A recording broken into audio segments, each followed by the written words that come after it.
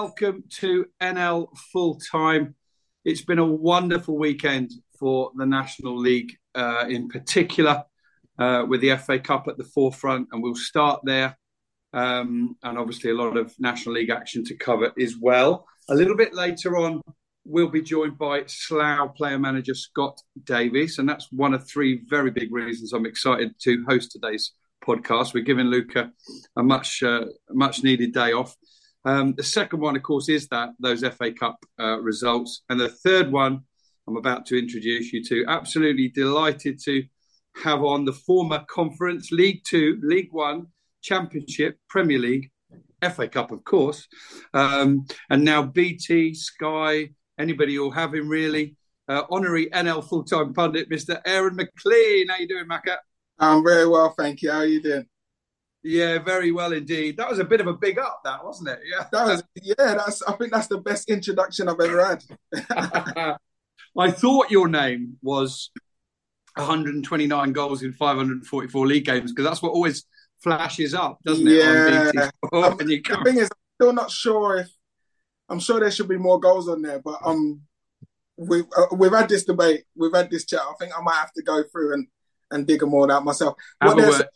They weren't all league goals, so they're doing league goals. They're not counting non-league goals and FA Cup goals and.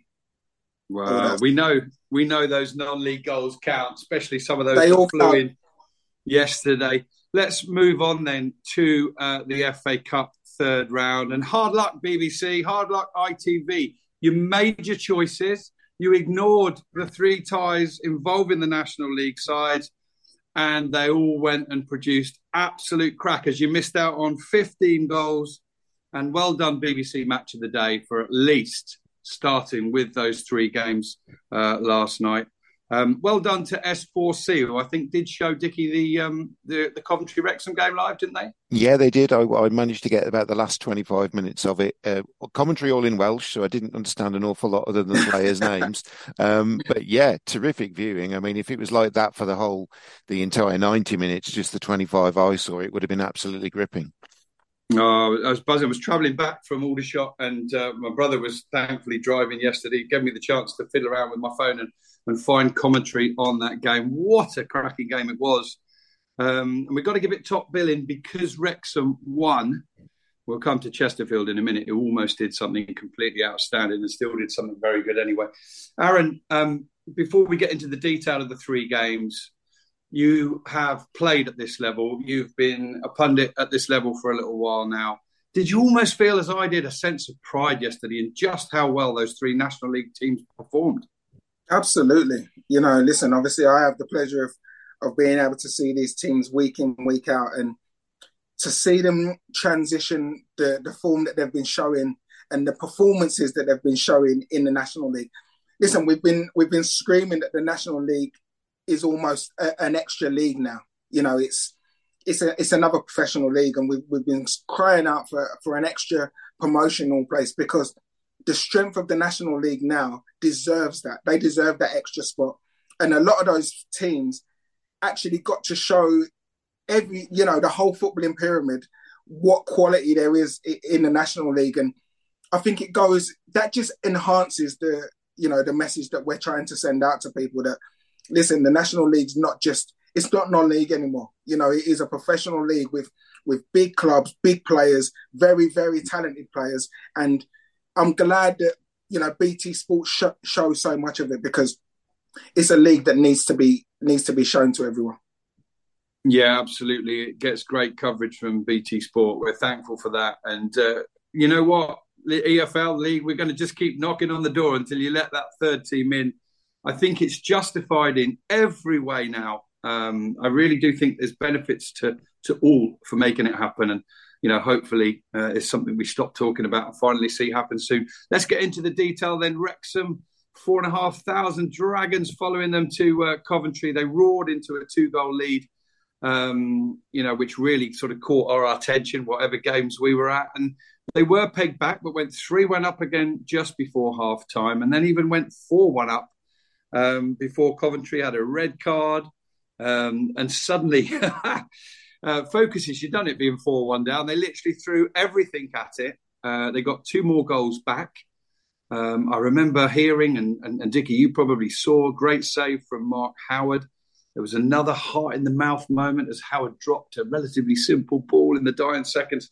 But they hung on to make the fourth round for just the second time this century. And what really struck me yesterday was, despite the narrative that Rob and Ryan, somewhat tongue-in-cheek, sort of, they refer to Wrexham being the underdog. They really were yesterday, weren't they? And they'll have enjoyed playing that role, when in every National League game, barring probably one or two, their favourites every week.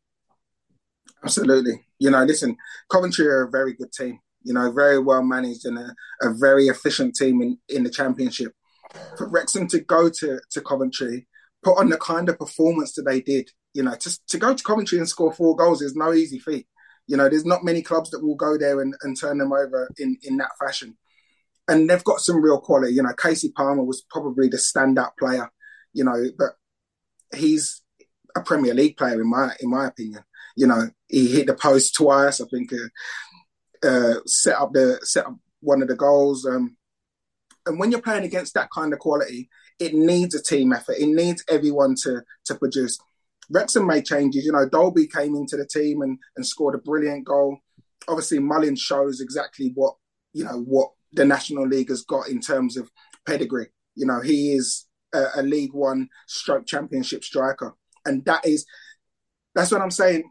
When you look at the National League and you look at a Championship club, you could have easily swapped some of those players over and you wouldn't have known the difference. Someone just watching that game and not knowing which division each team's in would have thought both of those teams are in the same division, and Wrexham were above Coventry because they were absolutely excellent. And what they have got is a manager who has been there, done it. When it comes to cup competitions, there's not many managers that are better out there than Phil Parkinson. Dickie? Yeah, before the game, I saw a comment from Ollie Palmer, and I don't know if it was put out there as it was almost the kind of comment where I thought to myself, that could be going on the dressing room wall to motivate the opposition. And Aaron might have a view on whether managers actually ever do that and whether it works. But he'd said in a newspaper interview that Wrexham weren't especially thrilled with the draw at Coventry away because they were hoping for one of the bigger teams. And I think it was taken by a few people to look like arrogance. But actually, when you see the way that Wrexham performed, you can see completely why they weren't fazed by playing Coventry whatsoever. Well, I think that comment was more aimed at, listen, when you're a National League team and you get to the third round, you want to pull out one of the big boys. You want to pull out a Man United, a Manchester City, a big Premier League club, and hopefully away, so that you're not going to go on and win the FA Cup. I'm sure Wrexham aren't expecting to go on and win the FA Cup, but you want to get that glamorous tie before you exit the competition. So to go and get one of those clubs would have been huge. But then when Coventry do come out, they look and say, do you know what? Yeah, we can back ourselves against these. We've got players in our squad who we feel could probably go and play and compete at that level anyway. Wrexham haven't been shy in going and plucking players from higher divisions and bigger clubs. So when that came out, I think that they would have been disappointed that they got Coventry, because if they were to go out, they don't end up with that glamorous tie. But it's definitely a game that they looked at and thought, you know what? If we go and play our best football, we can come out winners, and they evidently did. Yeah, it's a fantastic day for Wrexham and all concerned. And we unashamedly, those of us involved with the National League, we're hanging on to the shirt tails of that and absolutely loving it. Now, Chesterfield took on West Bromwich Albion, 9th in the Championship, and Julie fell behind early on. And I glanced at that and thought, oh, maybe it's not going to be their day. But Tyrone Williams thought otherwise. He levelled after 7 minutes. And then Chesterfield went behind again to Carlin Grant. But a lovely brace from Armando Dobra, appearing at the right time in the right place, put Chesterfield 3-2 up. And I looked during my game, and it's still 3-2, still 3-2, still 3-2. But lo and behold, West Brom equalised, didn't they? 90+3. And a little bit of irony about the goal scorer, Brandon Thomas Asante, because he'd scored the first goal, he scored the last goal, but, and I don't know how we say this allegedly, if there were if there was VAR, he wouldn't have been on the pitch to score that goal, Aaron. I don't know if you've seen it, have you? Yeah, I've watched it, and absolutely, you're spot on. There's no way on earth that he'd still be on the pitch. And Chesterfield would have gone on and won that game, I think, because it's a horrible elbow. It's one of those that if it catches King in the wrong place, that could break his eye socket. Or I've seen really, really bad injuries from instances like that. So, I think he's a very lucky boy. I think there will be retribution. I think the FA is something that you have to look at, because you can't have that kind of thing in the game. It's far too dangerous. So the FA will have to look at it. I wouldn't be surprised to see him get a suspension. But the game, listen, amazing performance by Chesterfield.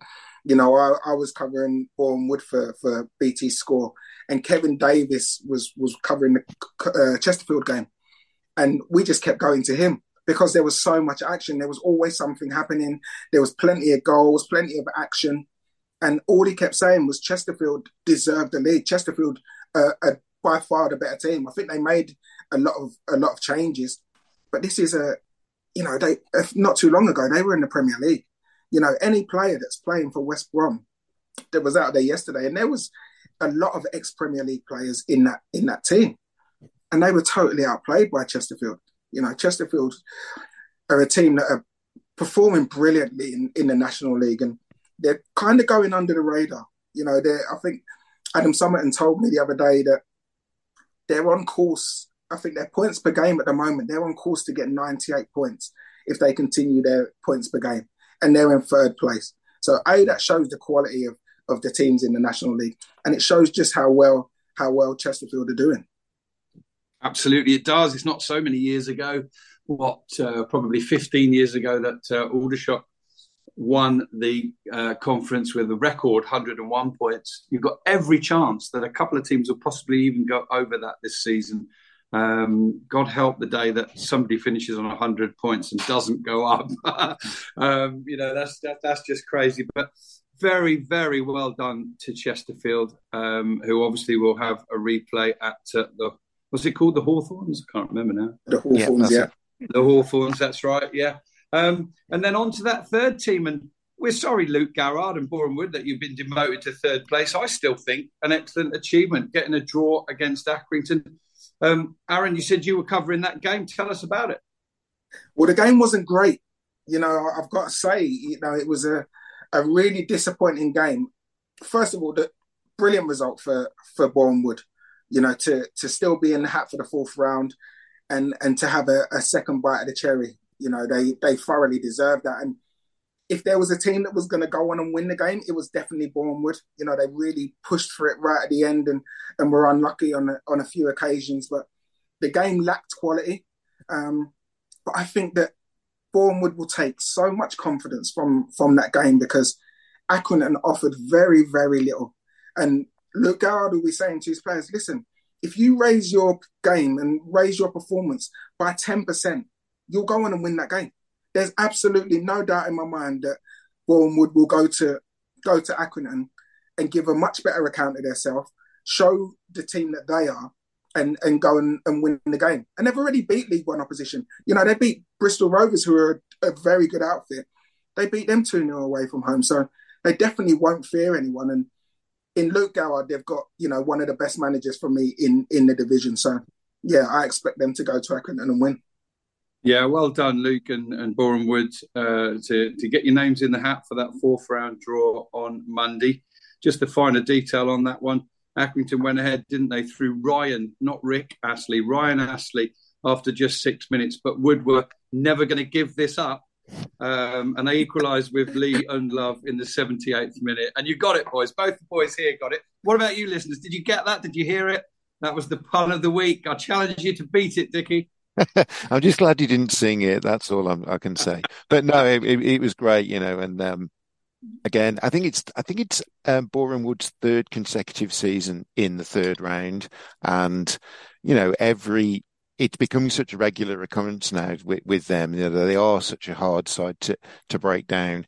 The weather conditions looked absolutely atrocious there in the last few minutes as well. I hope that didn't spoil any. I expect you had a terrific outfit on, Aaron, because you normally do. I hope that's got to go off to the dry cleaners now, I'd imagine. Well, I was in the studio. I was so yeah, I was nice. My nice outfit in the nice, warm, comfy seats, and I was lucky. But saying that, Tuesday night I'm going to be in Wrexham, so I'm sure it's going to be cold and wet come Tuesday night. Oh, fantastic! Well, we'll touch on that in a little bit. Let's turn our attentions now to the National League action, and of course with Chesterfield and Wrexham involved in the FA Cup. It was a big opportunity for league leaders Notts County, who travelled to Aldershot. I was obviously there commentating on the game. And I think it's fair to say that Aldershot gave Notts County a pretty uncomfortable first half an hour. But once they took the lead through the prolific Jim O'Brien, well, no, not prolific, is his second goal of the season. They really sort of showed their class after that. The game was never in doubt. Ruben Rodriguez, who I'd just proudly been boasting in commentary, hadn't really hurt Aldershot in a game and a half. Bang! 28-yarder. Thank you very much, Ruben. And then Aaron, here comes another pun, the main man, really. Thank you, Luke, for that one. What a player he is. I've rarely seen such an improvement in a player. Aaron, I don't know how much you've seen the man on the main, however you do say it. But he just looks a different player now to the one that I remember at his previous club and in his early days at Notts. I think it's the manager. I think a lot of credit has to go to Luke Williams and what he's doing at Notts County, because he's getting, you look at Nemain, you look at Chickson, Chickson's scoring goals now. That was unheard of before. He's now got 7 league goals, which he's created a machine, and once they do get their noses in front, they continue to keep going and keep going and keep going. And now they're a team that, home or away, they're going to go out, they're going to score goals, they're going to win games. I think they've scored 42 goals away from home this season, which is outstanding. At any level, to go away from home, win 9 games and score 42 goals is incredible. So, what they're doing there, they are very much gonna push Wrexham.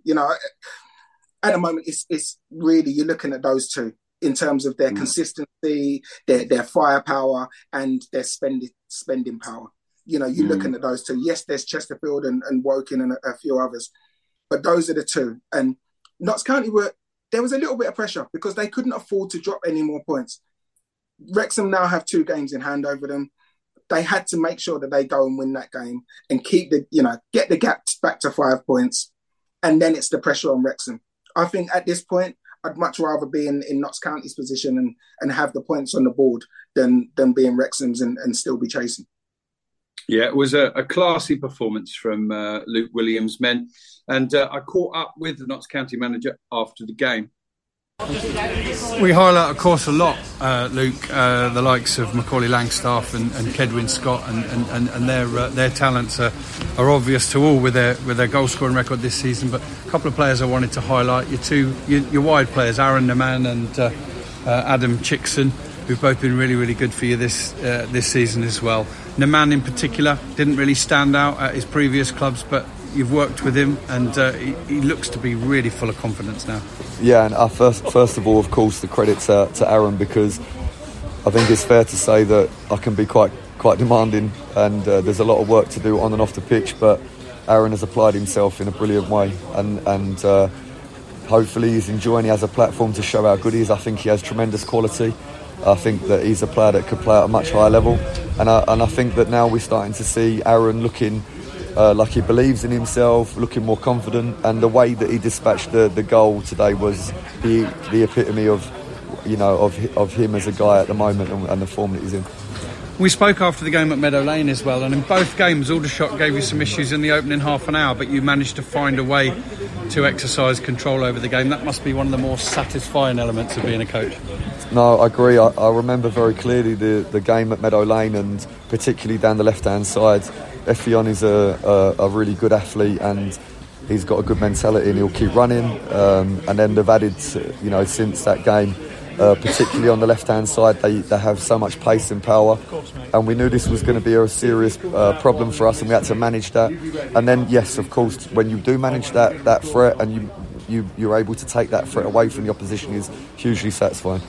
That was Luke Williams, a thoroughly nice gentleman as well, I have to say. I spoke to him after both Aldershot games against Notts County.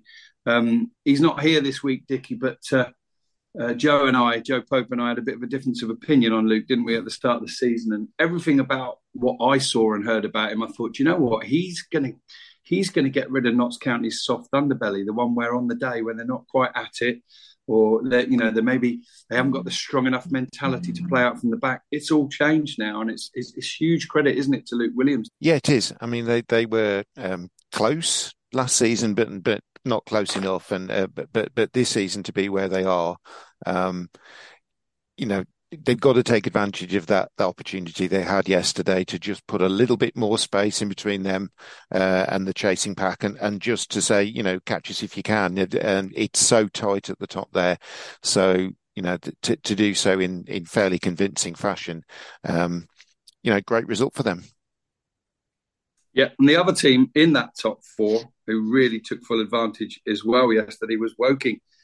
Following up their back-to-back wins over Aldershot on Boxing Day and New Year's Day. They had a tricky one, really, didn't they? Away to Dagenham and Redbridge, who it looked like they just started to get a little bit of consistency. They just crept to the edge of those playoffs again. But Woking are a different animal this season, aren't they, Aaron? And Rowan Ince got both goals. Normally a workhorse in midfield, but he scored 2 first-half goals, and although Josh Walker pulled one back, Woking hung on for the 3 points. They've actually joined Chesterfield now on 49 points, and at this stage of the season, just over halfway through, there's probably 2 or 3 years where they'd be top with 49 points, isn't there? Yeah, listen, what they're doing is remarkable. I know a lot of Woking fans aren't happy that they're not really getting spoken about too much. But I think that suits them. I think that so far they're definitely the surprise package of the season. I don't think anyone would have placed them where they are at the moment, but they are very efficient. Jermaine Anderson, is a player that I've played with and worked with, who I think if you get a fit Jermaine Anderson, you've got a championship player.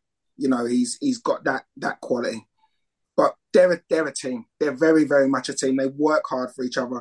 There's no standout player who is going to score all your goals for you, or they work as a team. They spread it around, and they get results from it. And to go to Dagenham, Dagenham's a tough place to go. Dagenham are renowned for scoring a lot of goals, and especially at home, being able to turn teams over quite convincingly. So to go there, get a really good win. And like you say, join Chesterfield in joint third, is a great achievement for them. And I actually look at Woking this season and think, do you know what? I think that they're going to be able to sustain it. They don't look like a team that are there by luck. I think that they're very much there on merit, and I think that they're going to be one of the teams that, in the playoffs, I don't think anyone's going to want to play them. Exactly right, and I noticed this last week, and even more so now. They have a buffer of 14 points in the playoffs now, Woking. So even if they do a bit of a Woking, for want of a better word, and tail off and fall away a little bit, they've got a lot of a buffer there. They're looking very, very good. And don't rule them out fighting potentially Chesterfield or whoever's in third place hard for that, that third place spot, which means so much now. It means you miss out a round in the playoffs. It means you're at home with one match to go to the semi-final. So I still think we're in for a really, really interesting race. Perhaps the surprise team for me, or one of the surprise team sitting in the top 7 at the minute, is Barnet. And I'll tell you my reasons why. And Aaron, I know you were a forward. I was a forward back in the day, obviously not in your class, but I really want to know what Dean Brennan has done at Barnet, because you know as well as I do, he was taking on the teams and trying to score more than them and losing 7-5 and 4-3 and everything else as well. And then bang, all of a sudden, his team are keeping 7 clean sheets out of 10, and like yesterday, on a day when they did fall behind and they didn't get the win, they managed to find a way to get a draw late on Nicky Kabamba's 88th minute goal. They've done that a couple of times recently on the back of quite a few wins. They sit in 5th place and he's shored up that defence. But what do you think he's done? Can you put your finger on it? I think it's two things. It's mentality is the biggest thing. I've played with Dino in my time at Grays. I know Dino well as a person and as a personality, and he is so demanding of his players. He won't accept someone, having a day off. He won't accept you giving 80%. Every single player has to give 100%. And it's work rate on the ball, off the ball. That is what he's installed into that team and into that squad. And once you install that and everyone buys into it, everyone wants to run the extra mile. Everyone wants to help their mate out when their mate makes a mistake, because they know that their mate's going to do the same for them. And that's what I've seen in Barnet this season. Their recruitment's been, I don't think anyone would have expected Kabamba to come in and do what he's done. He's been magnificent from, 13 goals now in the league for Barnet, and they've needed that. I think they've missed that over the years. They've missed someone who's going to be able to put the ball in the back of the net consistently. But they've got really good players, really good seasoned pros in there. Hall's a really good player. Sean Shields, who I know really well, he's chipped in with a few goals and assists. And de Havilland, de Havilland. Brian de Havilland, yeah. Well, so I think as a similar to Woking, they're a really well-drilled machine who go into most games with very little expectation. I think there's very little expectation from the masses, but they expect a lot from themselves. And I watched their last pre-season game against Peterborough, and they beat Peterborough comfortably. Peterborough had just come down from the Championship. And when I spoke to Dean after the game, he said, listen, we're going to surprise some people this season. They still had Mason Clark there at the time. And he said, if we lose him, it could affect us a little bit. But he said, we're ready. We're ready for this season, and we're going to surprise a lot of people. And they most certainly are this season so far. Yeah, fantastic. Well done. Barnet sat in 5th. Just behind them, Southend United. Bit of a statement victory for me, this one, Dickie, on Saturday. They beat Solihull Moors, who you've seen up close and personal recently. 3 goals to nil. Demetriou, Cardwell and Jack Bridge on the score sheet. And Southend continue to pick up results and just build nicely, despite the off-the-field issues. It's impressive from them. Not very often Solihull Moors get beaten 3-0.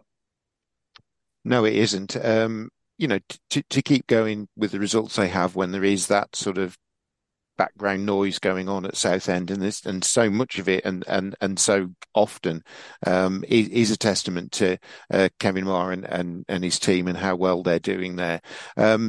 Solihull, they're in a dreadful state of form at the moment, and they just can't seem to buy any kind of win other than the one they got against Telford in the FA Trophy just before Christmas. Keller has gone back to Bradford City as well. His season-long loan has ended. I think that's because there's actually a move for him coming up in this transfer window. So he's returned, and that hasn't helped. And yeah, I think it's probably the most serious sort of storm that Neil Ardley's had to weather whilst he's been Solihull manager. I mean, we clearly hope that he does, because he's a good man and he's a fine manager. But yeah, it's difficult to see how they're going to. Well, they just need a win to turn it around at the moment.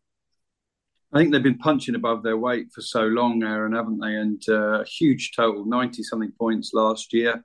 It was choking for them, wasn't it? To be 10 minutes away from being promoted, and now they've somehow got to go and do it all again. But this time they've got to do it with the expectation. Yeah, and I think that's the difficult thing. Listen, now when Solihull Moors come into town, it's not the Solihull Moors who, we might beat and we might not. It's they're coming in as the team that got to the playoff final. You know, they're coming in as the favourites to the majority of games. And to, you know, Southend looked at that game yesterday and said, "Nah, we're not having that. We're better than you. We want to be in the playoffs this year. We want to be getting to the playoff final." And they rolled them over. You know, I think that Southend using all the noise, you know, and I've been in that position a few times in my career where there's so much negativity outside the club, as a squad and as a team, it brings you closer together, and you use that as your motivation. You say, listen, it's just us in the dressing room. We make sure that we do our job week in, week out. No one can point fingers at us and say that we're being distracted by the outside noise. We pull together, and game by game, we just keep churning it out and working hard for each other. And Kevin Mayer and Darren Curry and the guys there have done a magnificent job in making sure that team just, you know, keeps rolling. Solihull, I'm not too sure where they go from here. You know, Josh Kelly was a big signing for him, who I was really expecting big things from. Has struggled really. You know, Dallas and Sabara are still scoring goals now and again, but you can't continuously concede the goals that they're conceding. You know, if you wanna really challenge for promotion, and I think that's probably where they're falling a little bit short. Yeah, they're now 4 points off the playoffs, so it's not done for them, Solihull Moors, but they'll certainly need to pick their form up. Just before we flip and take a look at the bottom end of the National League table, for very good reason, just to mention for Wealdstone, who have crept into that 7th position, the final playoff place. They came from behind against Eastleigh. Alfie Lloyd scored his 3rd goal in 2 games for Eastleigh to give the Spyrites the lead, but Nathan Ferguson, Max Kretschmar and Obiero gave Wealdstone an excellent win. And Stuart Maynard, just briefly please, Aaron, Stuart Maynard is a manager that again, he's got a growing reputation with what he's doing at Wealdstone. Oh, that's brilliant. You know, I've spoken to him at length a few times, and bearing in mind, they're still part-time. You know, for a part-time outfit to be producing the performances that they are is exceptional. You know, you have to take your hat off to them. And, you know, they had a tricky period where you look and you thought, is this, you know, is the wheels falling off and are they going to now start to drift away? But they haven't. You know, they're hanging in there. They're still producing really, really good performances on a shoestring budget. You know, to beat Eastleigh have done really well so far this season. You know, they've been in decent enough form. So to beat them 3-1 and produce the performances they are, and they keep pulling out, you know, little gems. You know, I put it down to the manager. I can't look anywhere else. His style of football, you know, he's not getting it and lumping it. He wants to play football the right way, play football on the floor, and he gets the players to buy into it. And he's been doing it for a few seasons. This isn't all of a sudden everything's just, you know, this is the new kid on the block. He's been working away and chipping away at it for a few seasons. I remember last season, Darryl McMahon saying that Wealdstone was one of the best teams that he'd played against. So it's been a work in progress. But I think now all of a sudden, you know, the stars are aligning for them and they've got a realistic chance of getting into that playoffs. And listen, everyone knows once you get in them playoffs, it's a lottery from there. Yeah, anything can happen. I think particular of note, just a footnote to that, we've waxed lyrical about Wealdstone. I just think the way that they've continued to do it, despite losing Reece Brown, who's in the form of his life to Woking, is excellent. Yeah. Looking at the bottom then, and certainly the bottom 7 or 8 really, which did include York before yesterday, they were the one that inflicted defeat on one of the bottom 4. They beat Maidstone, who are really out of form at the minute, scoring 4 goals. And this point in the podcast, we've got to highlight. We said how difficult it is to get a point in the National League, how difficult it is to get 3 points. It's got to be very difficult to score a hat-trick in the National League, but 3 players managed it on Saturday. So Shaki Ford for York City, he's now got 4 goals in his first 2 games for York, so he's one to keep an eye on. And Mike Fondop, who's a little bit more of a known quantity, a bit of a wanderer, but he can score prolifically, and he did so for Oldham, who really romped to a 5-1 win against Dorking Wanderers. And I want to ask you, I mean, it's a great performance from Oldham, that, and a real morale-boosting win for them, which pulls them out of the bottom four. They've still got work to do, clearly, haven't they? But for Dorking, do you know what? Them coming up to this level, Aaron, it's been a breath of fresh air. We've talked week in, week out about that, and they're still the fourth or fifth highest scorers in the National League. But there's a problem, isn't there? There's a very big problem at the other end of the pitch, which Mark White highlighted in his post-match yesterday in about 7 seconds. He said Oldham beat us 5-1 because we're just shit. We're just shit defending. I think it was something like that. And you've got to love Mark White for his pure and utter honesty. But it reminds me a little bit of when Blackpool went up to the Premier League. Do you remember that? They were scoring goals for fun, but in the end they were just conceding too many. Yeah, and listen, unfortunately, once you step up a level, you can't concede that amount of goals and expect to get anything out of games. You know, last season in the National League South, they could just blow teams away. The strikers weren't as prolific as they are at this level. And they'd win, you know, they'd go, if you score 2, we'll score 3. You know, and I've been in teams that play like that. You know, we played like that for large periods in my time at Peterborough, where we just fancied that we'd outscore you. We'd always concede, but we'd outscore you. They're not being able to do that. Even though they're scoring a lot of goals, you know, they're scoring 3 and conceding 4. You know, unfortunately, that's not gonna be able to keep you in the division. But luckily for them, there's other teams that are conceding and not scoring at the ratio that they are. So I think it's a learning curve. I think it's a learning curve that eventually there has to be some give. You have to maybe sacrifice a little bit in attack to make sure that defensively you're sound up, because you get found out eventually. But at the moment, listen, they're the entertainers of the division, most definitely. And as long as they can continue to keep scoring, then they'll probably stay in the division. Absolutely. And a couple of touches of class from Dorking and Mark White as well on Saturday. Firstly, you know, put a little bit of money behind the bar for the travelling Oldham supporters. You know, train strikes, a lot of them making the effort to travel down, you know, by car and by coach. And also just really for finishing off yesterday on their Twitter, showing Fair Deal Frank, as Mark White calls him, the Oldham chairman, just singing a song really in the Wanderers boardroom. And I think that's a reminder, and that's one thing you've always got to congratulate Mark White for. Win, lose or draw, he's always gracious in victory or defeat. So yeah, well done to them. And if there was kind of one slight downside for those sides in the bottom 4 that won yesterday, it will have been when they walked into their dressing room, picked up their phones and saw the other results. And it was ridiculous. And the most ridiculous one of all was Scunthorpe United, who did their usual thing. They scored in the first 15 minutes, Caelan Lavery with the goal, and then you waited for the goals to go in the other end, but they never did they? Lavery went on to get a hat-trick to become the 3rd player of the day to get one in the National League. And Scunthorpe hung on for all 3 points.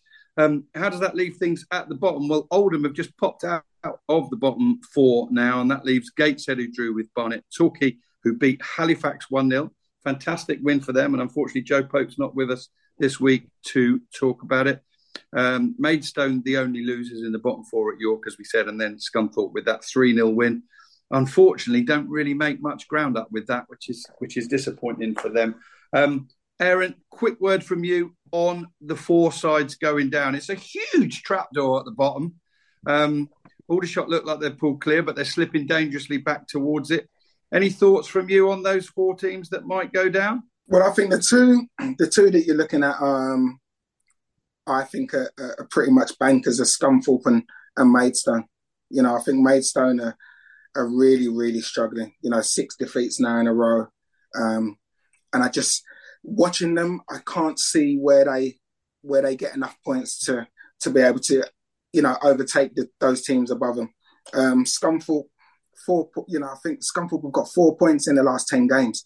You know, that's definitely not gonna keep you in the division. And yes, they had a great win. And for them, I hope that they can use that as a platform to kick on. But I don't feel like, I think that might be just a freak result, and I don't think they're going to be able to pick up enough points.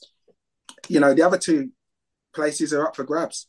Everyone seems to be trying to find form at different times. Oldham have all of a sudden started piecing a few results together, draw against Notts County, and then went on and won. So, I think it's going to be whichever team falls out of form at the wrong time.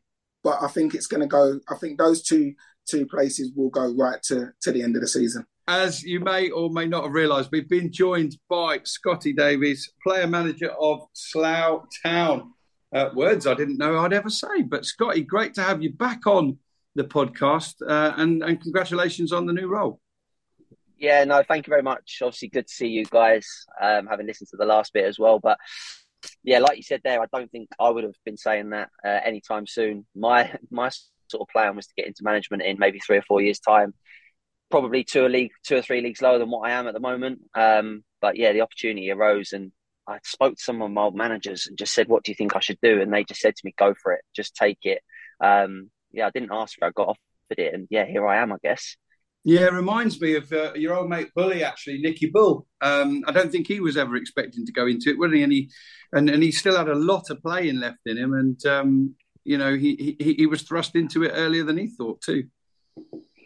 Yeah, I think for me the hardest part is on a Saturday. I get there about an hour before anyone gets there anyway. When I was captain and playing, but now I have to get there an hour extra on top of that. So I get there about 11:30 on a Saturday, and that's the hardest part. And you see managers before the games where they're standing in the middle of the pitch talking to each other in the sort of like hallway, wherever it might be, near the dressing rooms. I don't have time to do it.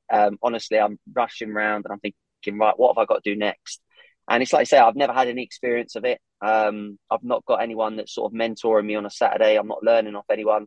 So yeah, listen, it's been tough. It's been really, really tough, but I've been loving every moment of what it's brought so far. Highs and lows, adrenaline rush. And like you say, it's an opportunity that I didn't think I would get. I know a lot of people that have been managing for years and years, and they've never managed at step 2. And they've had some great seasons where they've won promotions, maybe at step, 4, and done really well at step 3. And I've been given an opportunity that's, it's definitely one that I've appreciated so far.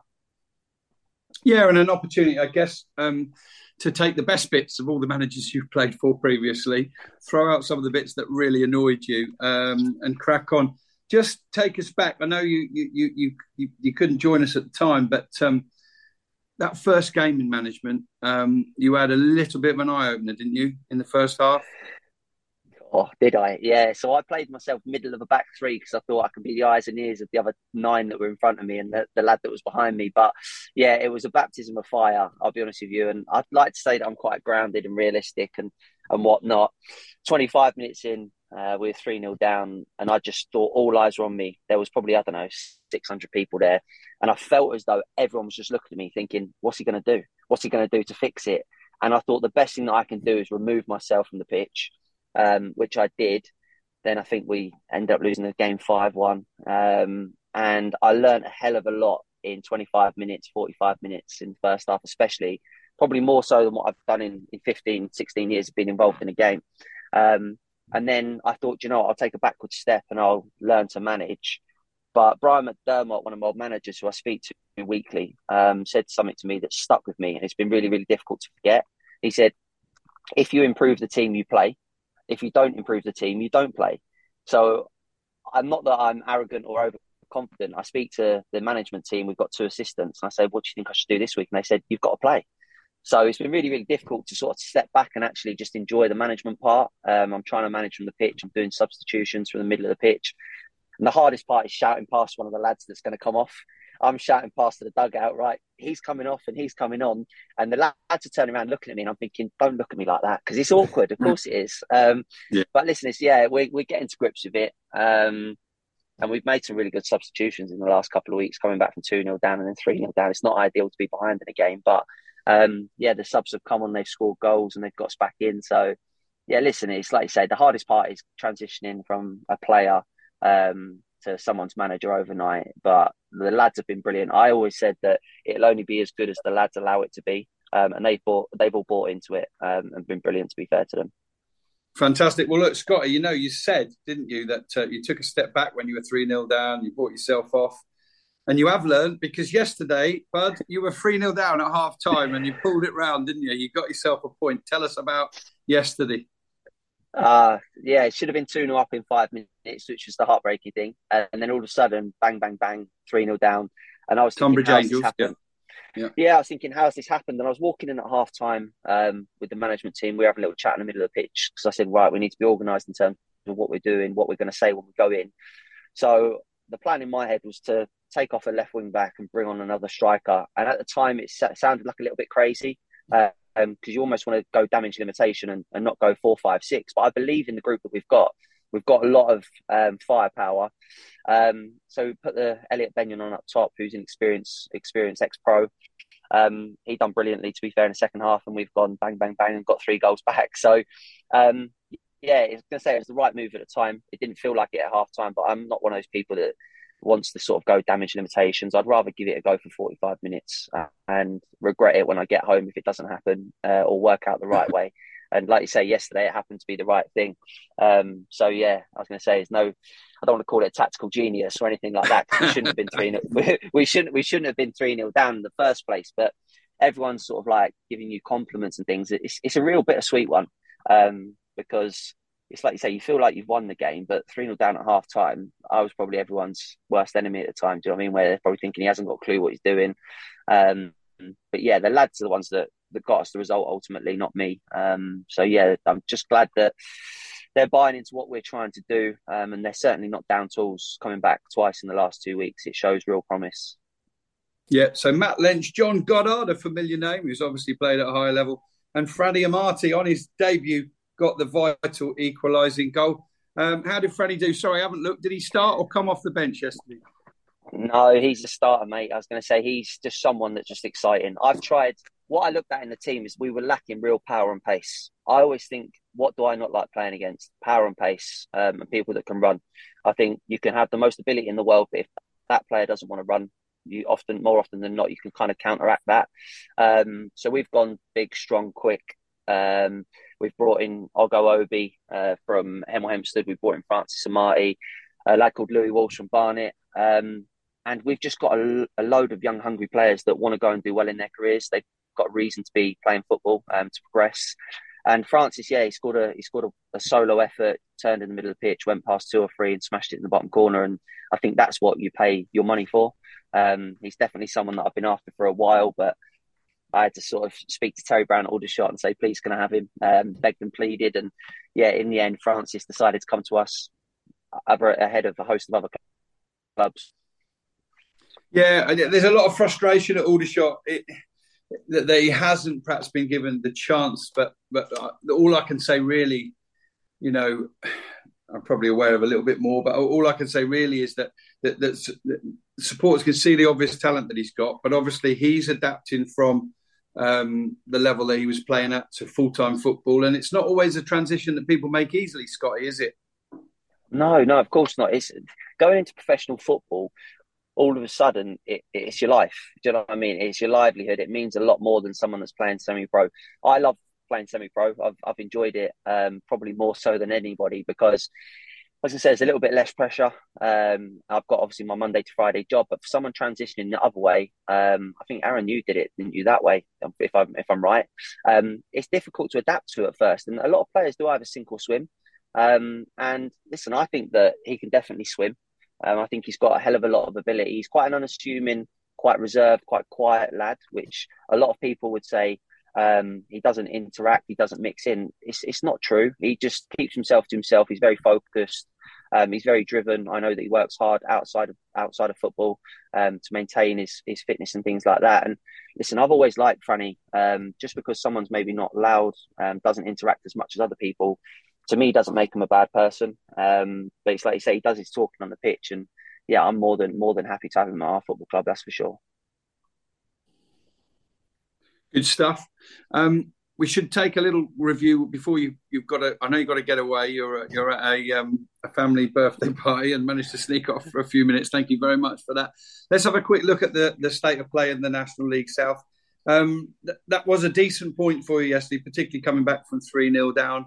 You're a couple of points above the danger zone. So I guess evident really what your task is for the remainder of this season, just to make sure you're nice and safe and secure in that division, yeah?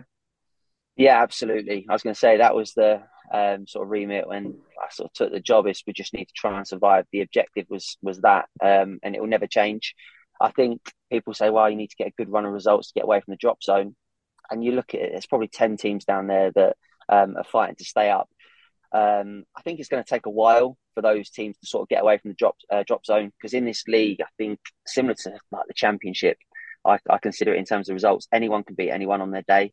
And that's what makes it exciting. And for me, it's like you say, you need to go on those unbeaten runs, pick up a point here and there and 3 points where you can.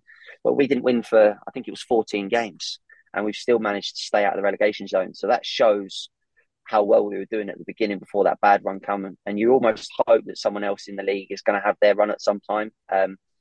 Listen, it's hard to wish a bad run upon anyone, because I don't want to be a pessimist towards other clubs and whatnot. But yeah, I was going to say we've been through a bad time of it, and I'm hoping now that we've come out the other side. But football's got that way of biting you in the arse. Just when things are starting to get good. But fingers crossed, we've got Farnborough Tuesday night. If we can go there and pick up another point, I'll be delighted. Yeah, they're in pretty decent form. They had a really good win on Saturday, Farnborough. They won 4-1 at Dulwich Hamlet. Mason Bloomfield with a couple of goals there. Just focusing on the top end of the table, all the top three all won on Saturday. Dartford continued to be really impressive against a much improved Cheshunt. 3-1 winners there. Havant and Waterlooville beat Braintree 3-1. I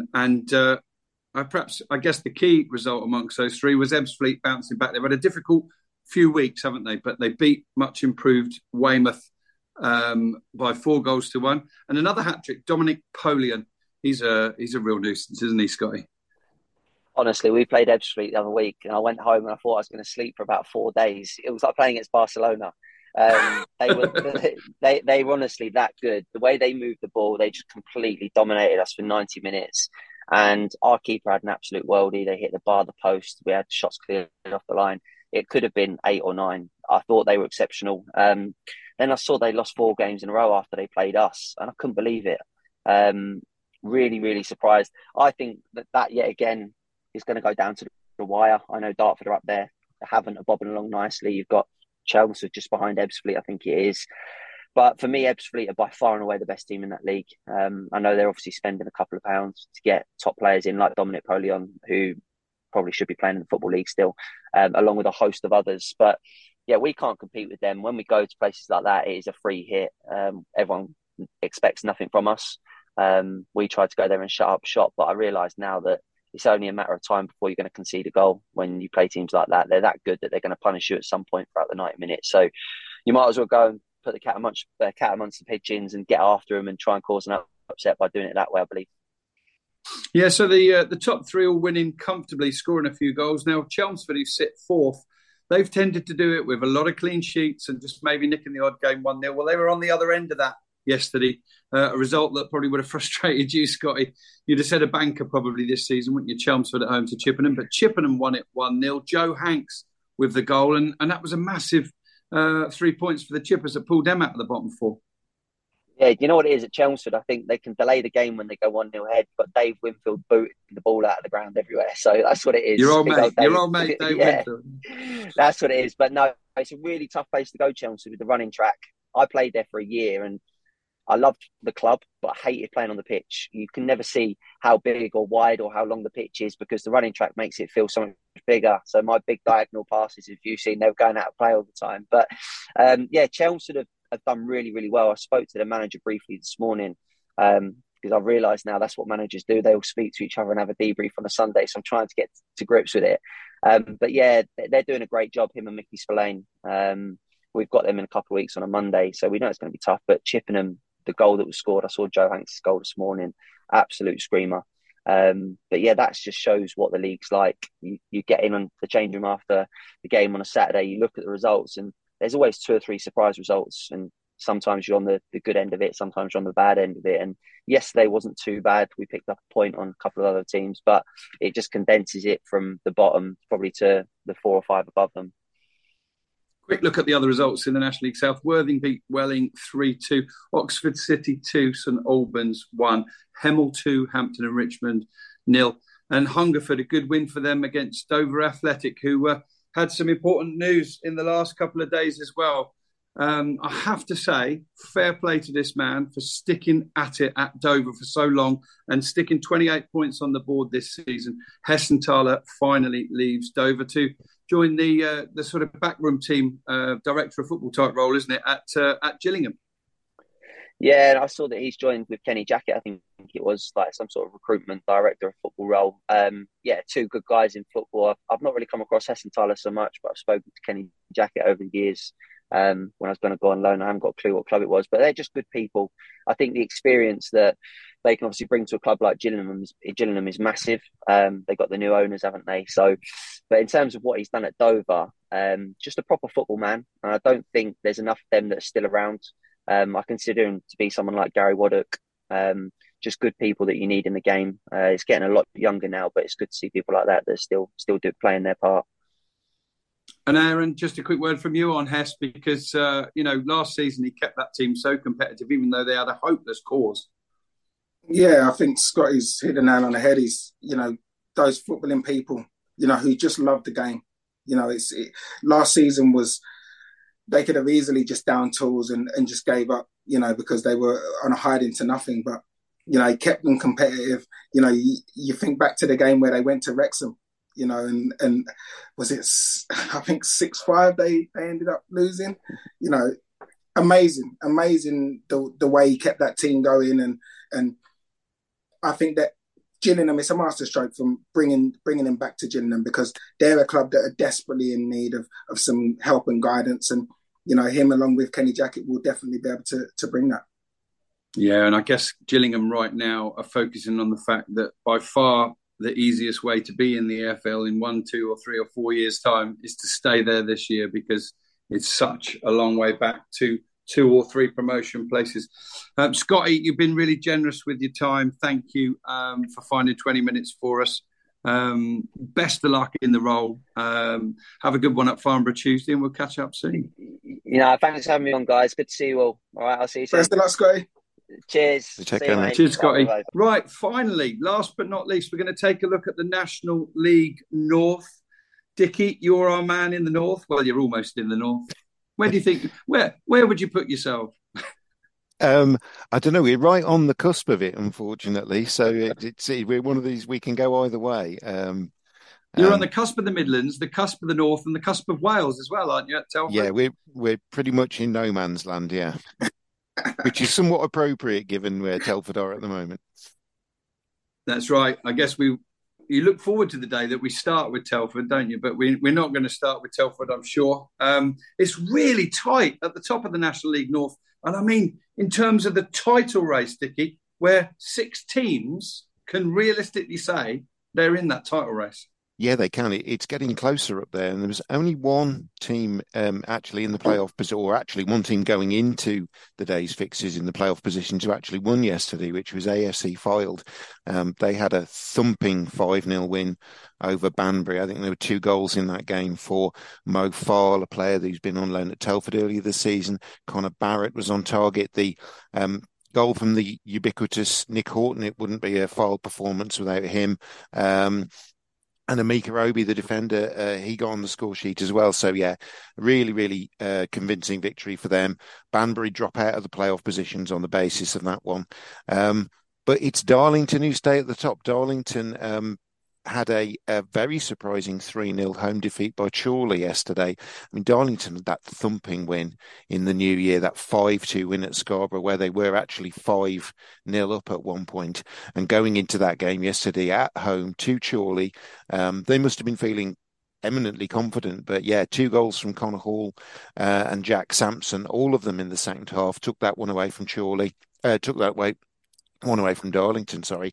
Chorley, even without their captain Scott Leather, he became a father on the day as well. So he had a terrific day watching his teammates win 3-0 and adding to his family. So yeah, Brackley Town, they would have hoped to take advantage of Darlington's slip, but they weren't able to do that. They drew 1-1 at home with Chester. Callum Stead got them on the score sheet early in the second half after Kurt Willoughby's early goal had given Chester the advantage.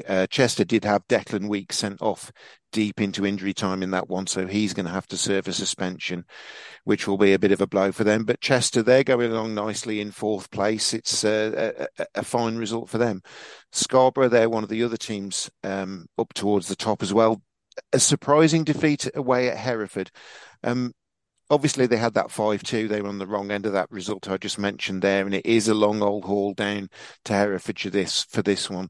They lost out to goals from Orrin Pendley in the first half, and then Miles Story adding a second. But it's a little bit of a blip for Scarborough at the moment. But I think maybe 2 podcasts ago, I was asked were Scarborough genuine promotion contenders, and I said, well, they had to be regarded as that, and I don't think the results they've had in the last 2 games change that, to be perfectly honest.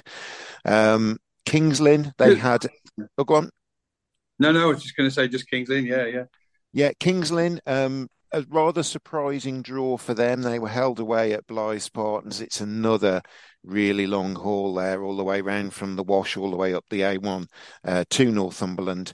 And Blythe, that's a very creditable point for them, although they do stay in 23rd position. And yeah, that's pretty much rounds out the top 6 or 7. I say Southport, they lost 2-1 at Peterborough Sports, so they dropped out. Banbury, we know about their defeat. I think there was a 2-2 draw for Gloucester and Boston United. Alfreton beat Farsley Celtic 1-0.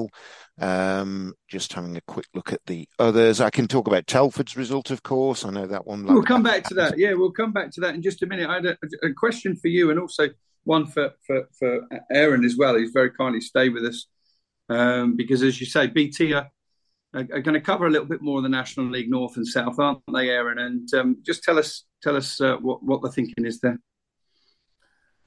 Well, we at BT, I think they've looked and seen what a huge success covering the National League has been, and the real quality that has been showcased to everyone, in those games. And I think they'd like to expand that, because you look at the National League North and you look at the National League South, and again, very, very competitive levels with very good players, very good clubs. And I think that they want to be able to kind of showcase more of that as well as, their relationship with the National League, North, South, and the National League proper has always been strong. So, I think that's the thinking behind it.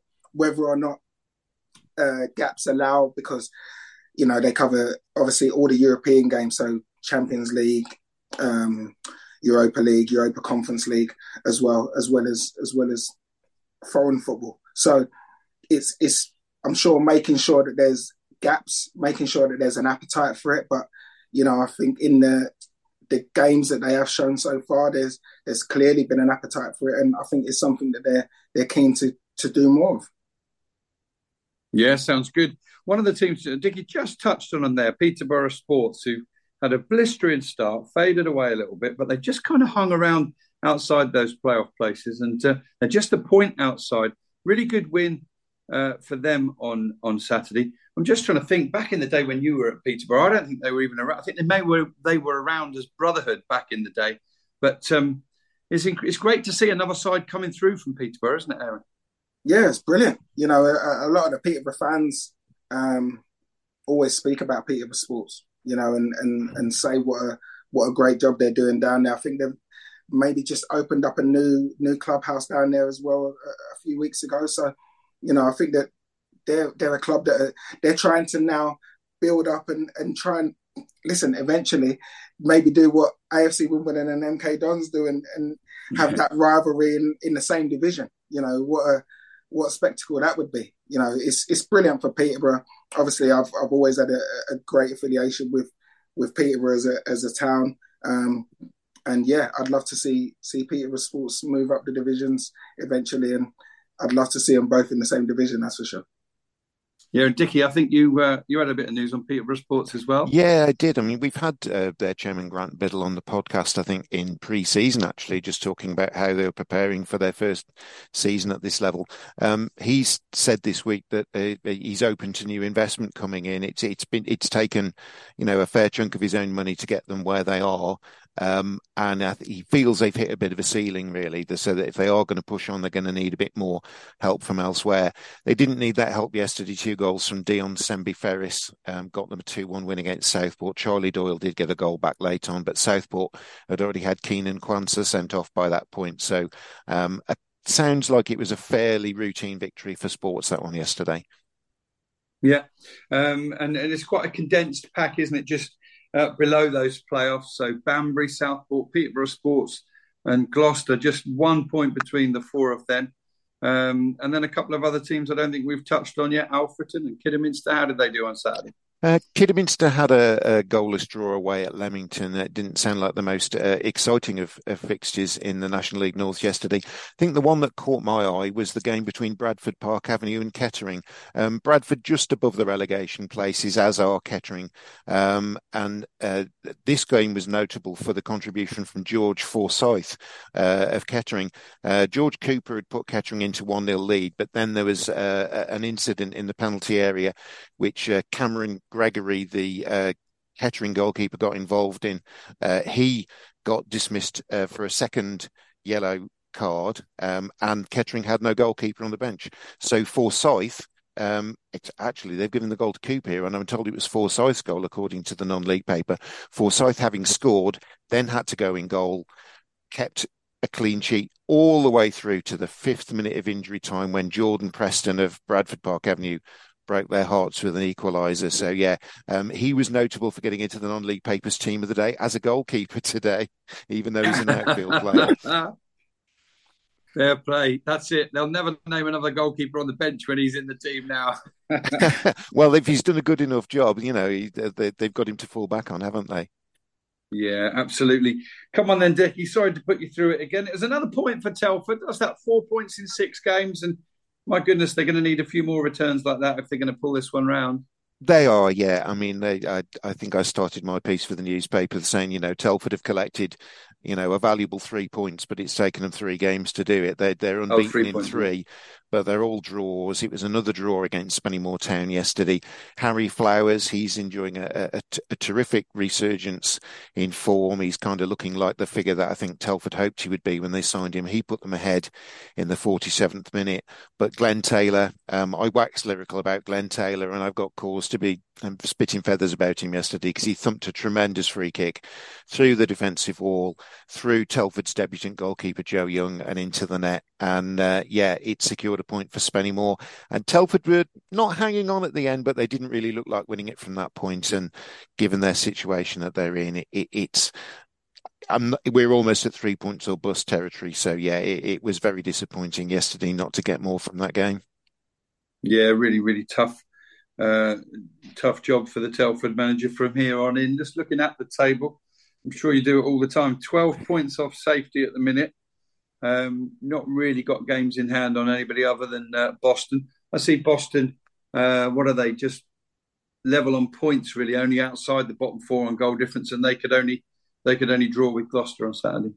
Yeah, they could have. Boston actually dropped into the bottom 4 at one point during proceedings, but it was a Scott Pollock penalty in the 3rd minute of injury time that got them a draw and actually moved them back out of that position. They had a goal on debut from Billy Chadwick. They've taken him on loan this week, but Gloucester struck back with 2 goals, one of them from Don McHale, a player I know well from his time at Telford. And it looked as if it was going to be another home defeat for Boston, something that's been their real Achilles heel this season. But Pollock, he's been a standout for them, and he rescued a point and kept them out of the bottom 4. Yeah, Leamington and Kidderminster mid-table, they were a 0-0. Just the one other game to mention, another battle just outside the bottom 4, really, wasn't it? Curzon Ashton against Buxton. How did that one go, Dickie? Yeah, and again, at this point, I mentioned about Boston dropping into the bottom four during the afternoon. At one point, Curzon Ashton had done so as well. Scott Bowden, he put Buxton ahead in the 19th minute of that game. And at that point, Curzon, who are on a really poor run of form at the moment, were dropping into the relegation places. But 2 goals from Josh Hancock, he's somebody that you'll know from his time at Altrincham over the last few seasons. He got goals in the 53rd and 55th minutes to get a quick turnaround of that scoreline. And Curzon Ashton held on for the win. Finally, Aaron, Dickie gets to watch National League North football every week with Telford. One of the things I picked up from that little update, which always continues to amaze me, is just how many good players there are playing at that level, just one level down. Players who have not just played in the National League, but have really impressed at that level, finding new clubs in one league below. Yeah, definitely. I think it's been that way for years. When I first dropped into the National League with Aldershot, Aldershot had only just been promoted from, I think it was the Ryman Premier then. And some excellent players. Similar when I went to Grays. Again, they'd just been promoted from the division below, and I struggled to get into the team. Let alone make my mark there. I was surprised at the quality of young players that were at that level. And it's just a case of them being able to be showcased, people actually being able to see them. And I think that's the huge thing about BT Sports showing, the National League and hopefully the South and the North as well, because there's a lot of young players that just need to be shown and been given the platform to be able to express themselves. And if they are, they can go on and have fabulous league careers like we've seen so many players. And, I'm living proof of that.